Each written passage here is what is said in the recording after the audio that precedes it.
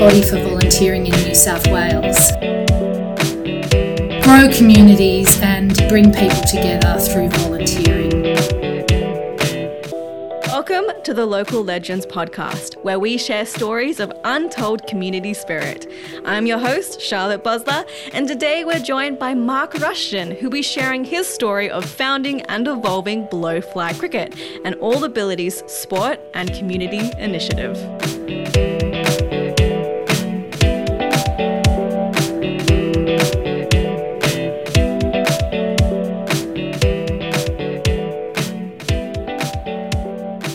Thank you so much for joining us, for taking time out of your schedule to talk with us today. Could you start with telling us a bit about yourself, who you are and what you do? I'm a 61-year-old male and I've been volunteering in community roles for the best part of 45 years. I set up an organisation called Blowfly Cricket for children and adults with autism, intellectual disabilities, special needs and a whole gamut of mental illnesses. And it's been going for 14 years now. We're going into our 15th season and I was the founder of that. I continue to be the treasurer. I'm a paraplegic male of 16 years and the pun's intended, yes. I am the legs of the organisation, so I basically do a little bit of everything and lots of mentoring and getting people, volunteers, to enjoy themselves volunteering with Blowfly Cricket. We have a lot of kids who are now putting their hands up as they reach young adulthood, who've been members of our club for many years,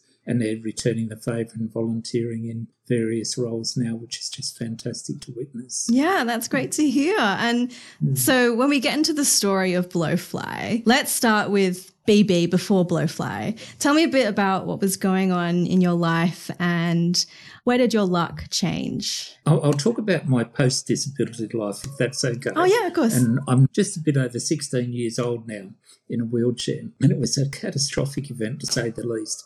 I'd been off to a chiropractor and just a humble, innocent manipulation, but unfortunately things went pear-shaped and I became a incomplete paraplegic as a result of that procedure. It was an incredibly catastrophic event in my life for anyone to endure such a significant disability. I was 45 years of age, been married for the best part of 23 years at the time, had my own business set up there in sales and was doing okay. I'd nursed for over 20 years in different roles in aged care and mental health. And then I became a paraplegic and I tried to work full-time afterwards and it just didn't work, and even working part-time, it didn't work. After the initial injury, I was in hospital for the best part of 10 weeks and rehab.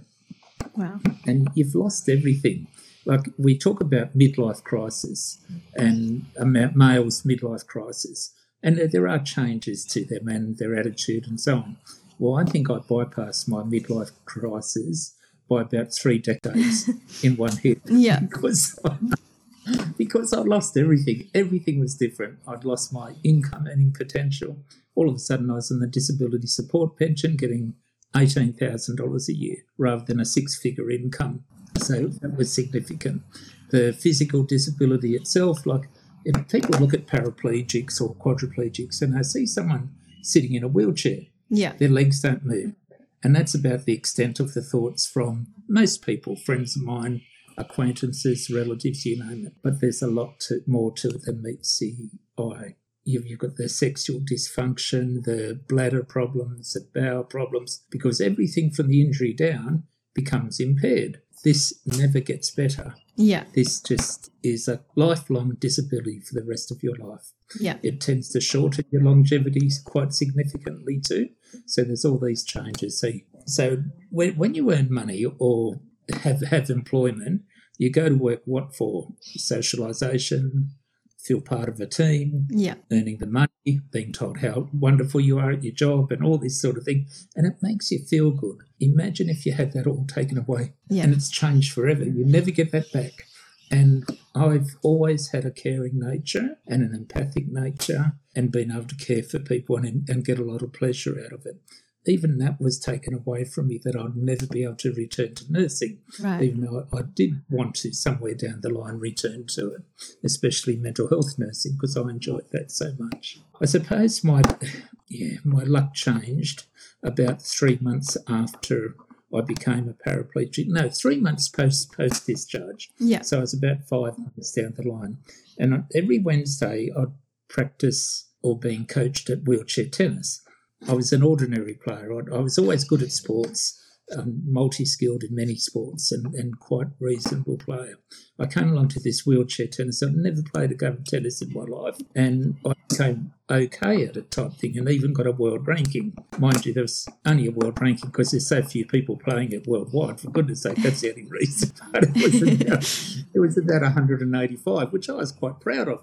But this particular Wednesday, I'd just been for a coffee with a mate of mine at Wahroonga in a cafe, and I'm driving back home towards Hornsby. I live down the road from Hornsby Hospital, and there was this white sedan at the stop sign in front of me, stoplight, sorry, and there was these young guys yahooing type thing. Yeah. And they were hitting each other in a back seat and whacking each other around the ears, as young blokes tend to muck around type thing. Yeah. Then all of a sudden they took off and went around the corner. 3 notes went out the window. Oh, right. And I thought, that's money. Yeah. Goodness gracious. Mate, I was strapped for cash, believe me. I wasn't earning anything except for the pension. So I was a bit concerned because I was following him that if I pulled over, they might think, oh, he's going to take our money if they noticed it had flown out the window. Yeah. So I went up to the intersection, turned around, did a U-E and went back and got out of my chair and found a $20 note and a $10 note and a $5 note, Yeah. which was $35. And that was so significant that I actually took a photo of myself sitting in the gutter Yeah. with $35 in notes in my hand up against the front caster of my wheelchair. I thought, oh, I must keep that photo. I'll use it one day. Yeah. One day I'd like to write a book which would be called $35, mind you. But I went back home and I was still with my wife at the time, and she said, that's the first time your luck's turned since you became a paraplegic. I was so happy. I went off to wheelchair tennis coaching that afternoon, paid me $28 for the coaching lesson and had enough change for 2 cappuccinos. And I was so happy, and I was talking to the coach who's also a paraplegic, and he was saying, gosh, I told him the story. Yeah. And he said, I thought you found thousands of dollars the way you were carrying on. I said, no, mate, $35, that's fantastic. Yeah. So that was a good luck, the first good luck from being disabled. Yeah, that's fantastic. And thank you so much for sharing that story. I think it's really good to hear, and good to know that you can be driving down the street one day and your luck can change just like that. That's right. Yeah. So I think that's really uplifting. So then when we fast forward to the origins of Blowfly, you were having a conversation with one of your friends about his son. Is that right? Yes, yeah.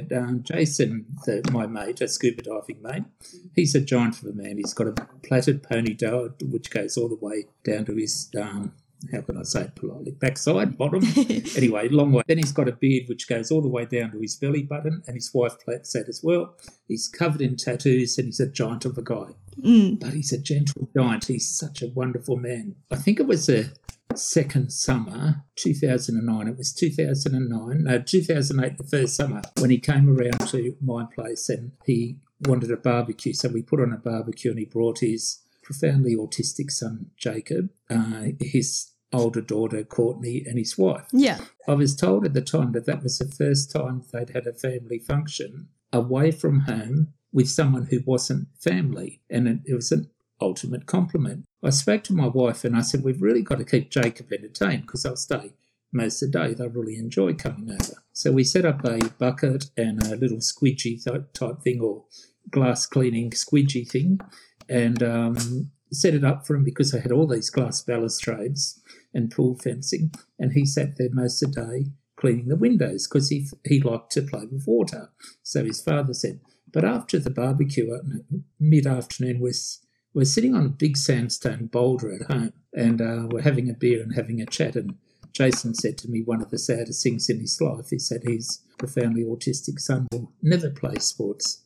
But mind you, Rushton, we hate sport. We don't like it at all, but he's never going to get that opportunity. Yeah. He's not going to get the opportunity of being in concerts and choirs. He won't even get invited to his friends, mainstream friends' birthday parties or out on a date and things like that. Yeah. And I said to him at the time, because I've always been involved in cricket for many decades now, I said, mate, I can just see it now, all these autistic kids running out onto the Sydney cricket ground in front of 40,000 people in the lunch break of the next Ashes test. Yeah. The club on the whole has done that 5 times now, and what an experience for them. And they do go out there, and the first couple of times they went out there, they went with all these earbuds, headphones on type thing to drown out the noise, because on a sensory level, it's too distracting, too distressing for them. We had one of the kids go down who's now been with us for 8 years. He got spooked by I don't know if you've seen the spider cam at sporting events, where it goes over on this wire type thing, this big camera, and it goes close to the ground and then zooms back up type thing. He thought that was an alien. No way. And ran for his life, screaming off the Sydney cricket ground in front of 40,000 people, screaming with his poor dad chasing after him, saying, come back, come back. Yeah. The next year we got invited to go down again. Poor Mark, he said, no, I'm not going anywhere near there. They've got UFOs there. And it was 3 years later he came to me and said, I'm ready to go back now because I understand I only imagined it was a UFO and it wasn't a real alien. Yeah. Yeah, but to see that, it really opened my eyes to the extent that these intellectual disabilities are, because I was quite naive. Even though I'd worked in nursing for the best part of 20 years, I knew nothing about intellectual disabilities or special needs or disabilities. Like I learned a lot as a paraplegic, what it's like to be frightened 24 hours a day, what it's like to be anxious and worrying about this and to be in the most incredible pain. But apart from my story, I knew nothing about intellectual disabilities. And to learn things from these kids and families has been maybe one of the best things in my life ever. Yeah, and that's amazing that there's been, a learning experience as well as helping these kids have a sporting experience. I guess it's interesting how a conversation with a friend over a barbecue can turn into a 15-year or 15-match community-run organisation. That's fantastic. Well, it is coming up to 15 years. Yeah. It's sorry to interject, but it's been absolutely wonderful. And when I first set it up, a lot of people said to me, where are you going with this? Come on, you must have an idea. And I go, well, I don't know much about the cohort. All I know is that this is a cohort that misses out in life. They just miss out everywhere. And I refer back to Jason's discussion or honesty and saying to me, his son will never be invited to a mainstream birthday party. Like we take it for granted that these things. I remember about 6 or 7 years ago, we did a program in a special needs school out at Mount Pritchard at the Les Power School. And it was a year when what's the end of year schools concert? What do they call that on TV? They have it. Yes. Well, whatever it's called anyway. And anyway, for the first time, they had the kids with special needs invited to participate in their own section type thing. Yeah. So they were part of it. But the thing that stays in my mind is that one of the teachers was telling me that they had to book in to stay overnight in Darling Harbour in a B-grade motel. You and I or most people walk in and go, gosh, this place isn't that wonderful, is it? And this is what the teacher said to me, and she's saying, but one of the kids who's largely non-verbal, one of the girls turned around and said, this is a palace. This is the best place I've ever been to in my life. It's a perspective. What we think is a bit run down, these kids, it's such an experience. And like I said, I just learn so much from these kids all the time and young adults. And our Blowfly cricketers are getting older. Like they're in their mid-20s now and early 20s, and just fantastic. Yeah, that's amazing. And I guess why did you feel called not just to listen and to care, but to make that action and to make an all-inclusive sporting opportunity? Because I think I had a tough childhood, really tough childhood, and I had, I suppose, later in life, a very tough life with a disability, and it does make me very sick. I get recurrent infections. But I just wanted to give a group something that was not available. To my knowledge, there are no all ability inclusive community grassroots clubs anywhere else. We're run by people with disabilities for kids and adults with disabilities. And on the intellectual, on the autism spectrum disorder, the ASD, I don't think there's anything similar to what we do. Some people have asked me, why did we choose the name Blowfly? That's because I had no idea what needed to be done with Blowfly cricket to make it work. And I rang one of my friends who set up a soccer program for kids with intellectual disabilities. And I said, Dave, I know you hate cricket, but I need your help to set something up for kids with autism because I don't know anything. And he came up with the idea that they all need a whistle. Yeah. For when it was their turn to roll the ball or to bowl the ball or throw the ball, whatever they did in their funny little actions, that they would blow the whistle first and it would get everyone's attention. No one would know what we were going to do, but it did get everyone's attention when the whistle was blown. Then I said to him, mate, we need something that they can see too, because I reckon they should, even if they're being chaperoned by a carer or parent, in helping them to run down the pitch after they hit the ball or miss the ball, whatever, we should put a big blowfly on the other end and then we can call it blowfly cricket. Yeah. Because the fly on the stumps, that gets swatted on the way through with a cricket bat and we make a lot of noise. And the blow part of it is the whistle. So that's where we got the name Blowfly cricket from. It was visual and auditory cues. Yeah, and that's amazing. And I guess that ties into my next question was, tell me about Blowfly cricket. How do you play it and how have you made it kind of inclusive for all abilities? Well, Blowfly cricket is like a huge game of backyard cricket in the middle of a cricket field. It's played with modified equipment, although they've all got their own wooden bats now. For years, I didn't want them to have wooden bats because I was a little bit concerned someone will get donged on the head with a wooden bat, but we don't see that level of behaviour at Blowfly cricket. So they've all got their own wooden bats now. We play with a plastic ball, so as people to get hurt if they get hit by it or so on. We started off initially where it was very rigid, where it was just a clock-face fielding position or field set, and then people would rotate their positions. Everyone would have a turn at batting, and if they missed the ball or hit the ball, they had to run no matter what. So they were exercising at the same time. Yeah. Everyone would get a turn at bowling even if they can't bowl. But now what we've got is we developed a program called the Uncoachables Coaching the Uncoachables. Okay. And this was set up because I was president of the local Hornsby Ku-ring-gai Hills District Cricket Association at the time. And I suggested to the executive that Blowfly cricket, we need to set it up. We need to support it. It's great for the association. It's the future. We're years ahead of everyone else type thing. And they weren't interested. And in fact, I won't mention the person's name or position, but a senior member on the executive said, these kids are too difficult to coach. They're relatively uncoachable.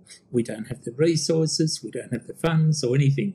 And that really stuck in my mind because I said, oh, well, bugger you, Tom. Yep. I'll set it up myself and we'll run Robinson Crusoe. We don't need the association.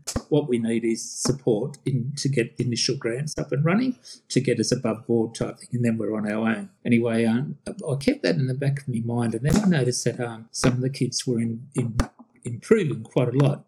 And back in those days, it cost us $120 to do the Cricket Australia accredited level 1 coaching course. So we used to get a player or two to do a coaching course, and then they could help run the centre type thing and do a bit of coaching. Yeah. All of a sudden, I realised that all of the kids were interested in becoming coaches, and they're the uncoachables, putting their hand up to coach. So, of course, there's a program, it's an academy now. It's called the Uncoachables Coaching the Uncoachables. And we've got 32 members in there who are level 1 community coaches, Cricket Australia accredited, which is a phenomenal number. And we get these kids to volunteer to go and coach at various places like Sony camps at St Andrews College. Do you know what the Sony camps are? I don't think so. No, tell me. Okay. Sony Foundation sponsor children's holiday camps for children up to the age of 14 in 4-day camps, and they're free of charge to the parents.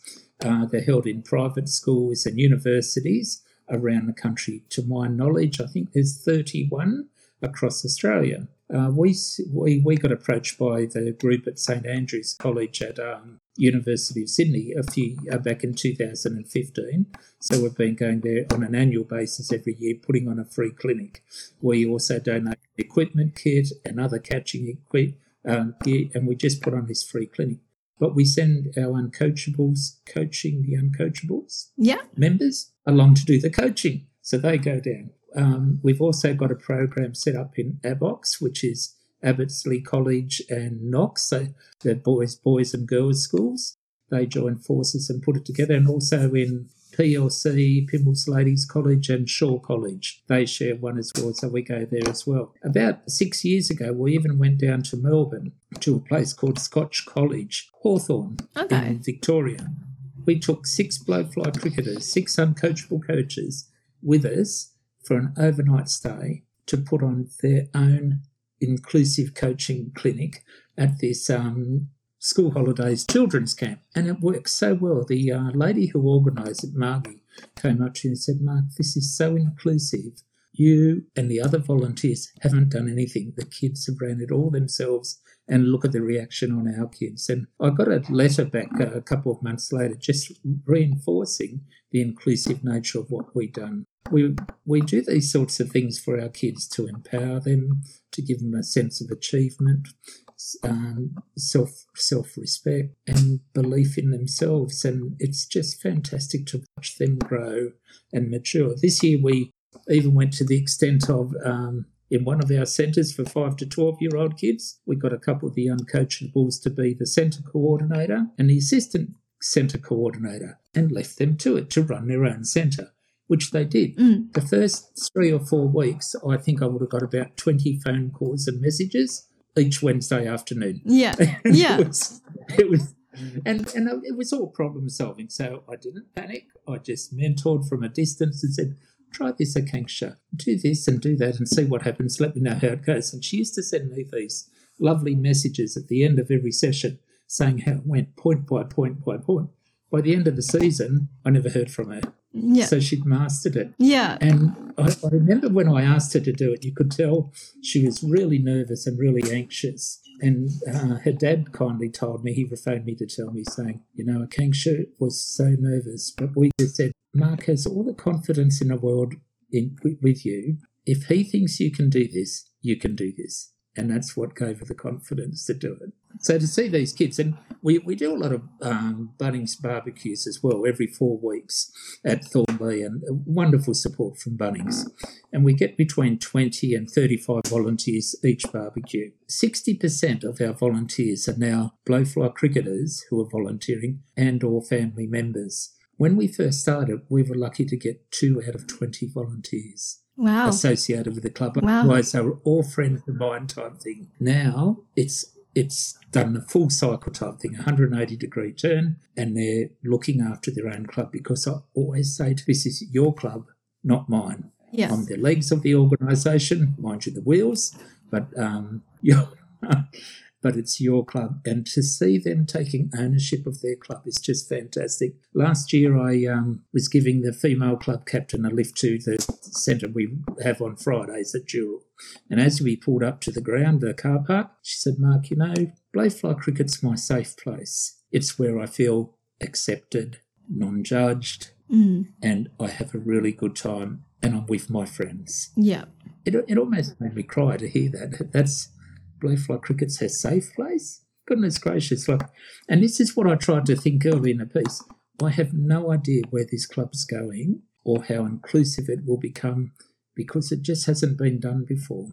We've got our members in key roles on the management committee. We've got them taking on centre coordinator roles at the Bunnings barbecue. That's right, I was there for a while. We now have some of the kids cooking for hundreds of people type thing at the barbecue. And then we have them serving the public, and it's just lovely to hear them saying, "Oh, enjoy your sausage sandwich," or having a chat. "What are you doing today? What are your plans for today?" And some of these kids have been non-verbal, and they mature and become more confident and talk for the first time at blowfly cricket or socialise in amongst their own cohort. It's their club, and they have a really, really good time. I feel I'm the most fortunate person in the world a lot of the time to be exposed to something like this. And I had to become paraplegic to find the time to manage it. Yeah, and it's great to hear the passion and the impact that, having this support seems to be having on you and on the organization and on the kids who get involved.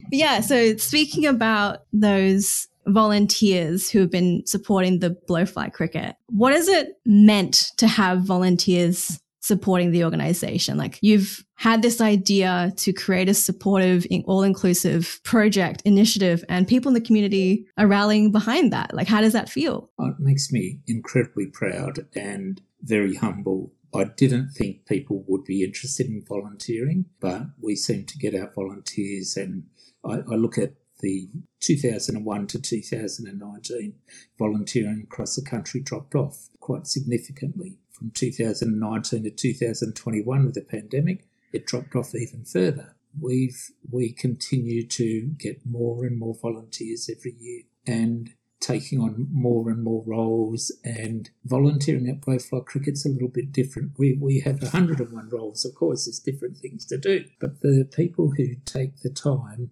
to volunteer with the kids, with the young adults, they get so much out of it and they enjoy it so much. And I get them to write their stories, because we will do a volunteering profile in a newsletter which comes out every week in summer and once a month in winter, and we write about why they started volunteering. You know what the buggers say to me? Because Mark told me to.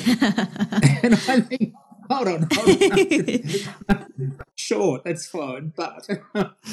And they talk about, initially, I'll digress a bit, when many volunteers, when they first come to Blowfly Cricket, are actually quite shocked and challenged on an emotional and a spiritual level or psychological level, because they see these young people with disabilities, and I've heard far too often the comments are, there can't be a God, look at this. And I sit down with this person, because I always sit down with a new volunteer over a coffee afterwards to debrief and welcome them and so on. And I say, did you see anyone there unhappy? And they go, no, they all had a good time. I said, what's the problem? You can't wipe the smile off their faces. Like, people come there to have a good time. And the volunteers, once they get used to the behaviours, which can be challenging and confronting at times, but the fact that they're all looking after each other and playing together and having so much fun on a sports field is just, it's moving for anyone who sees it. There was that lady in the 70s came to me at James Park last summer, and she said, who is this group? Can you tell me?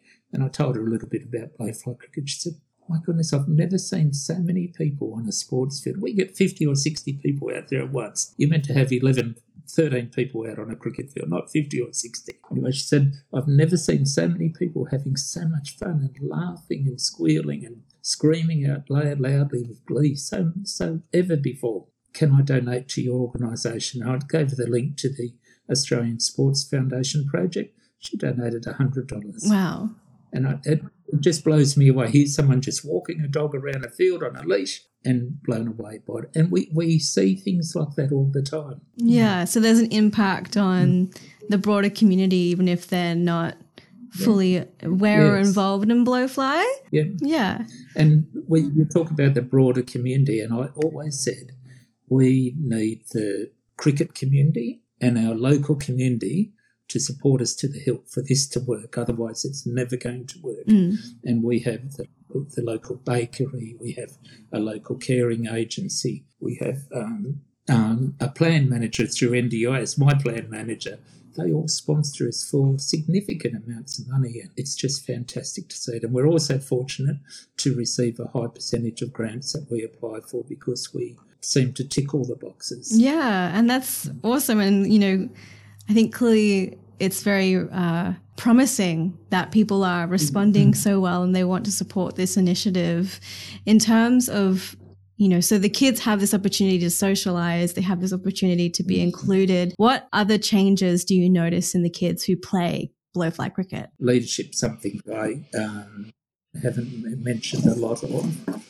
But we set up a leadership group, and we keep on expanding on this leadership group every year, and we give them significant roles to do and they basically run the whole club at whichever centre they are. I'll give you an example. The kid that I set the program up for, Jacob, he became our inaugural life member after 10 years. Yeah. And it was just fantastic. And last year we introduced him or invited him to be part of the leadership group. And Jacob's conversation is limited and his cricket ability is limited. His family hate cricket, but they drive 100 kilometres either way every Saturday in summer for him to play blowfly cricket. 100 kilometres either way. Work that out. Anyway, we gave him a leadership role, and his first official duty was to present one of our volunteers with a volunteer medal. And Sir Jacob, I call him Sir Jacob because he loves the medieval era and all that sort of thing. So we call him Sir Jacob. And Sir Jacob gets a lanyard to put over the head of the volunteer, and at the last second he said, "No, it's for me," and put it over his own head. And James Partridge, the volunteer, he was so switched on, he just shook Jacob's hand and said, "Oh, congratulations, Jacob." It was just priceless. And I'll talk a little bit about Jacob too. His play acts a little bit. He's a big boy. He's a big unit. He's about 130 kilos and about 6'5" and a giant of a kid. Anyway, he gets hit on the legs by this plastic ball, which wouldn't even hurt him type thing. Believe me, it wouldn't hurt him. About 40 or 50 seconds later, he goes, "Ouch!" which just floors everyone on the field, and they all burst out laughing. Oh, yeah. It's all very funny stuff. Yeah. And it is, for me on a personal level, it's incredibly rewarding. I love to see people do well, and I always raise the bar for people on an individual level and a group level, and to see people trying their best and achieving their somewhere near their potential or going beyond what their potential was considered is just fantastic. Like, these are monumental experiences for me and gives me so much personal satisfaction and happiness.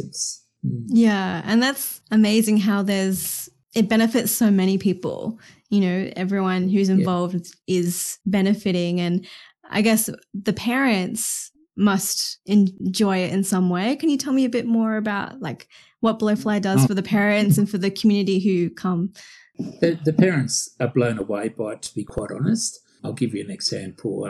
One of our families has 3 out of 4 children with Fragile X, which is a genetic form of autism or cause of autism.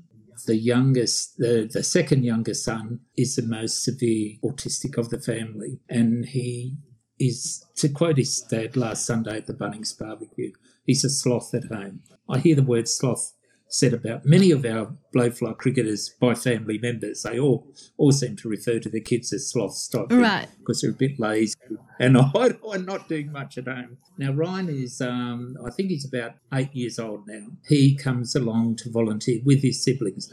No one in their family plays blowfly cricket anymore on a regular basis, but they come to 90% of our barbecues to volunteer. It's 4 kids. Now, Ryan, who is a sloth, he comes along and he's diligent and motivated and talks to me in this funny little voice. I had about 20 jars of marmalade to sell at the barbecue the other week because I make those at home for fundraising. And he helped me get every label onto the jars.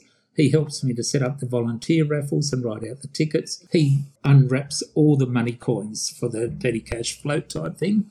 And he does all these other jobs too while he's there.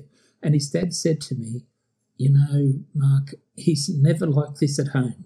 He's never enthusiastic about anything, but when the barbecue's on, he's up at 4 o'clock and getting ready for the barbecue, which doesn't start till 8:30 type thing." And I've heard that 100 times over the years from different parents. I'll give you an example of a kid who's just finished his construction entry card. I think they call it a white card. Yeah. And he did that somehow, and his mum was so proud of him. But she says Chris gets up at 5 o'clock on Saturday mornings to come to Blowfly cricket because he loves it so much. And he's dressed in his uniform, by 6 o'clock, ready to go, champing at the bit. We don't start till 1:30. And it's just absolutely fantastic to hear things like that. These kids, like I said, they miss out on so much. but we've given them not just a sport, their sport, but we've given them something to build their confidence and their self-esteem. And the ripple effect to the broader community is fantastic. We see less meltdowns, we see improved sleep patterns, we see better behaviours, better self-containment, I suppose, less impulsive acting out. And this, in turn, not only benefits our immediate community, the Blowfly cricket community or the local community, but the mental health services too. We have less hospitalisations, less reliance on major psychotropics to contain behaviours. I don't know why it works so well, but for some reason it just works. Yeah, and so if we sum it up, the kids benefit, the parents benefit, the community and the volunteers who get involved benefit, the community who aren't aware of it, and the medical services, they benefit. And it sounds like, you enjoy it as well. I've got a tough question. What are some of your proudest achievements? Setting up Blowfly Cricket's my proudest achievement. Just to create something out of nothing is wonderful, and to see it succeed and to see it grow and develop and become so holistic in its approach. Yeah, that's my proudest achievement. It's just wonderful. And to be able to inspire other people onto bigger and better deeds too.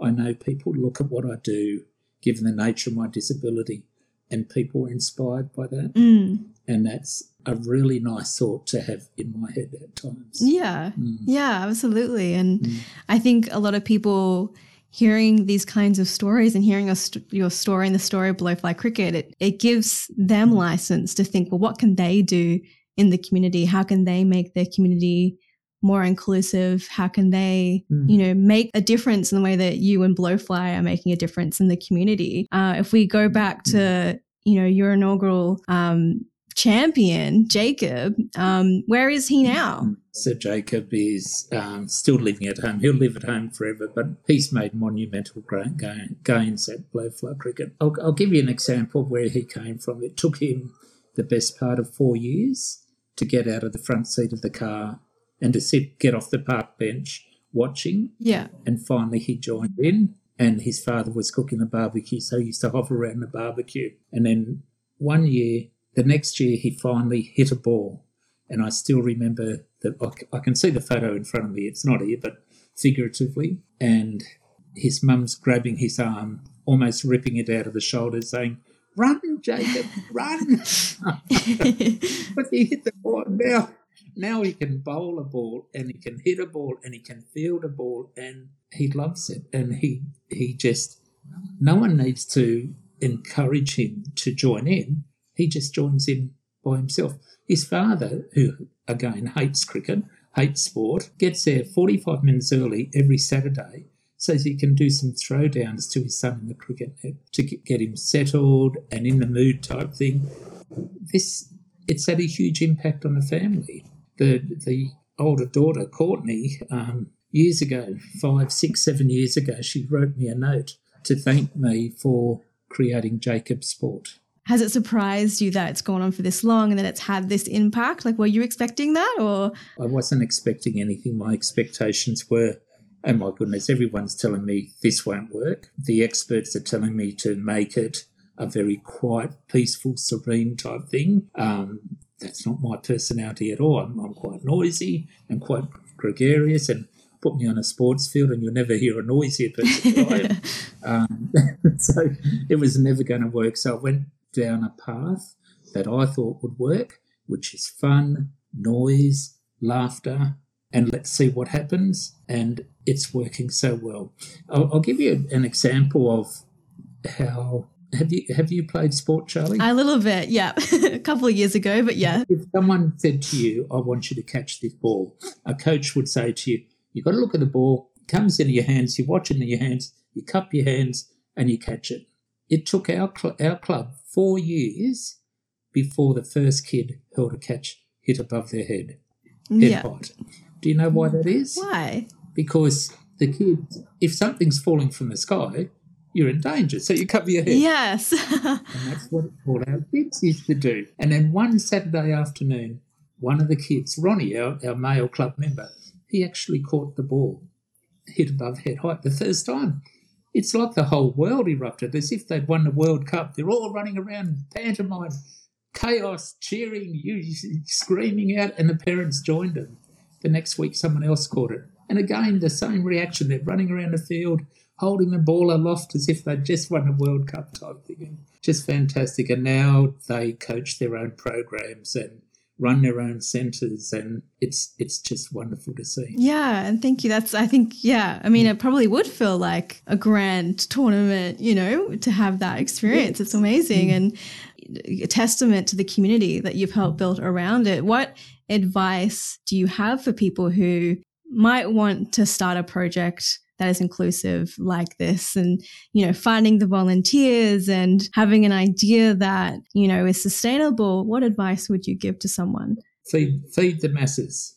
Okay. After every session, we have a complimentary barbecue and they get a bottle of water, and that's for the parents as well. The reason I set that up, I actually spoke to the Commonwealth Respite Association. I said, I want to put in something to bring people together so as the parents can network with each other, because they'll want to talk to someone who's an expert with children with disabilities. I'm not the expert, so I can't give them any advice. But if they network and talk to each other, they'll be able to help each other and develop friendships and a club, a community of their own. And from there, with a little bit of luck, every now and again, I'll put a bit of pressure on someone and say, hey, I need a volunteer to do this. Can you actually cook the barbecue for me? Can you do this for me, please? And being in a wheelchair and polite and relatively articulate, it works. Yeah. And people do want to help me do things because they don't want to see me doing everything, because it's just too much for me.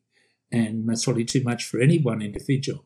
And that's how we get our volunteers early in a piece: the parents, the siblings, the aunties and uncles and grandparents. They become volunteers, which then teaches their kids the art of volunteering. Yeah, awesome. So do you know roughly how many of your volunteers come from those sausage sizzles? We have over 150 volunteers.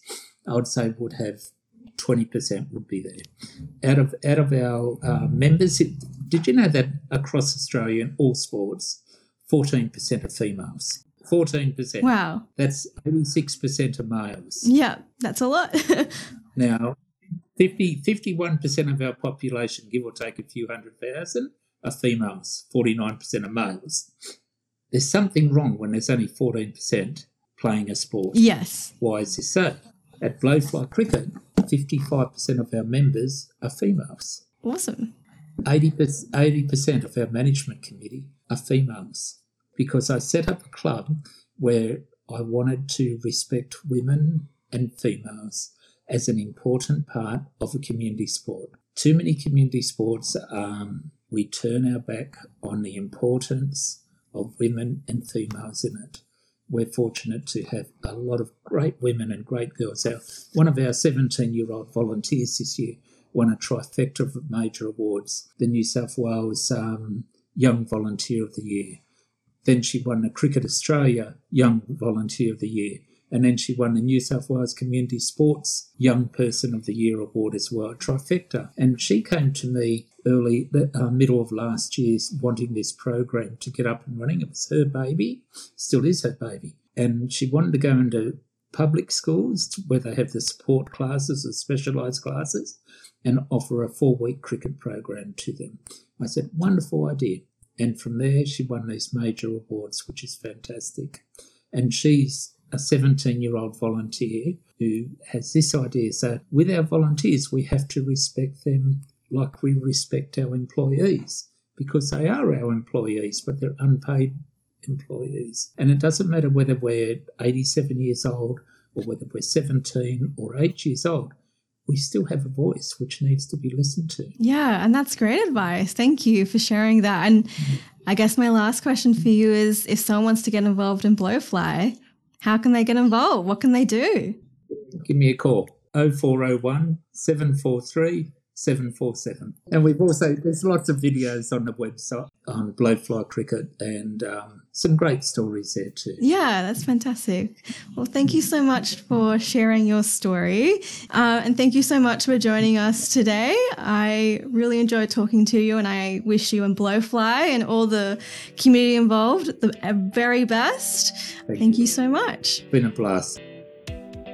You've been listening to Voices of Volunteering, presented by the Centre for Volunteering. For resources, tools, training and news, head over to our website volunteering.com.au.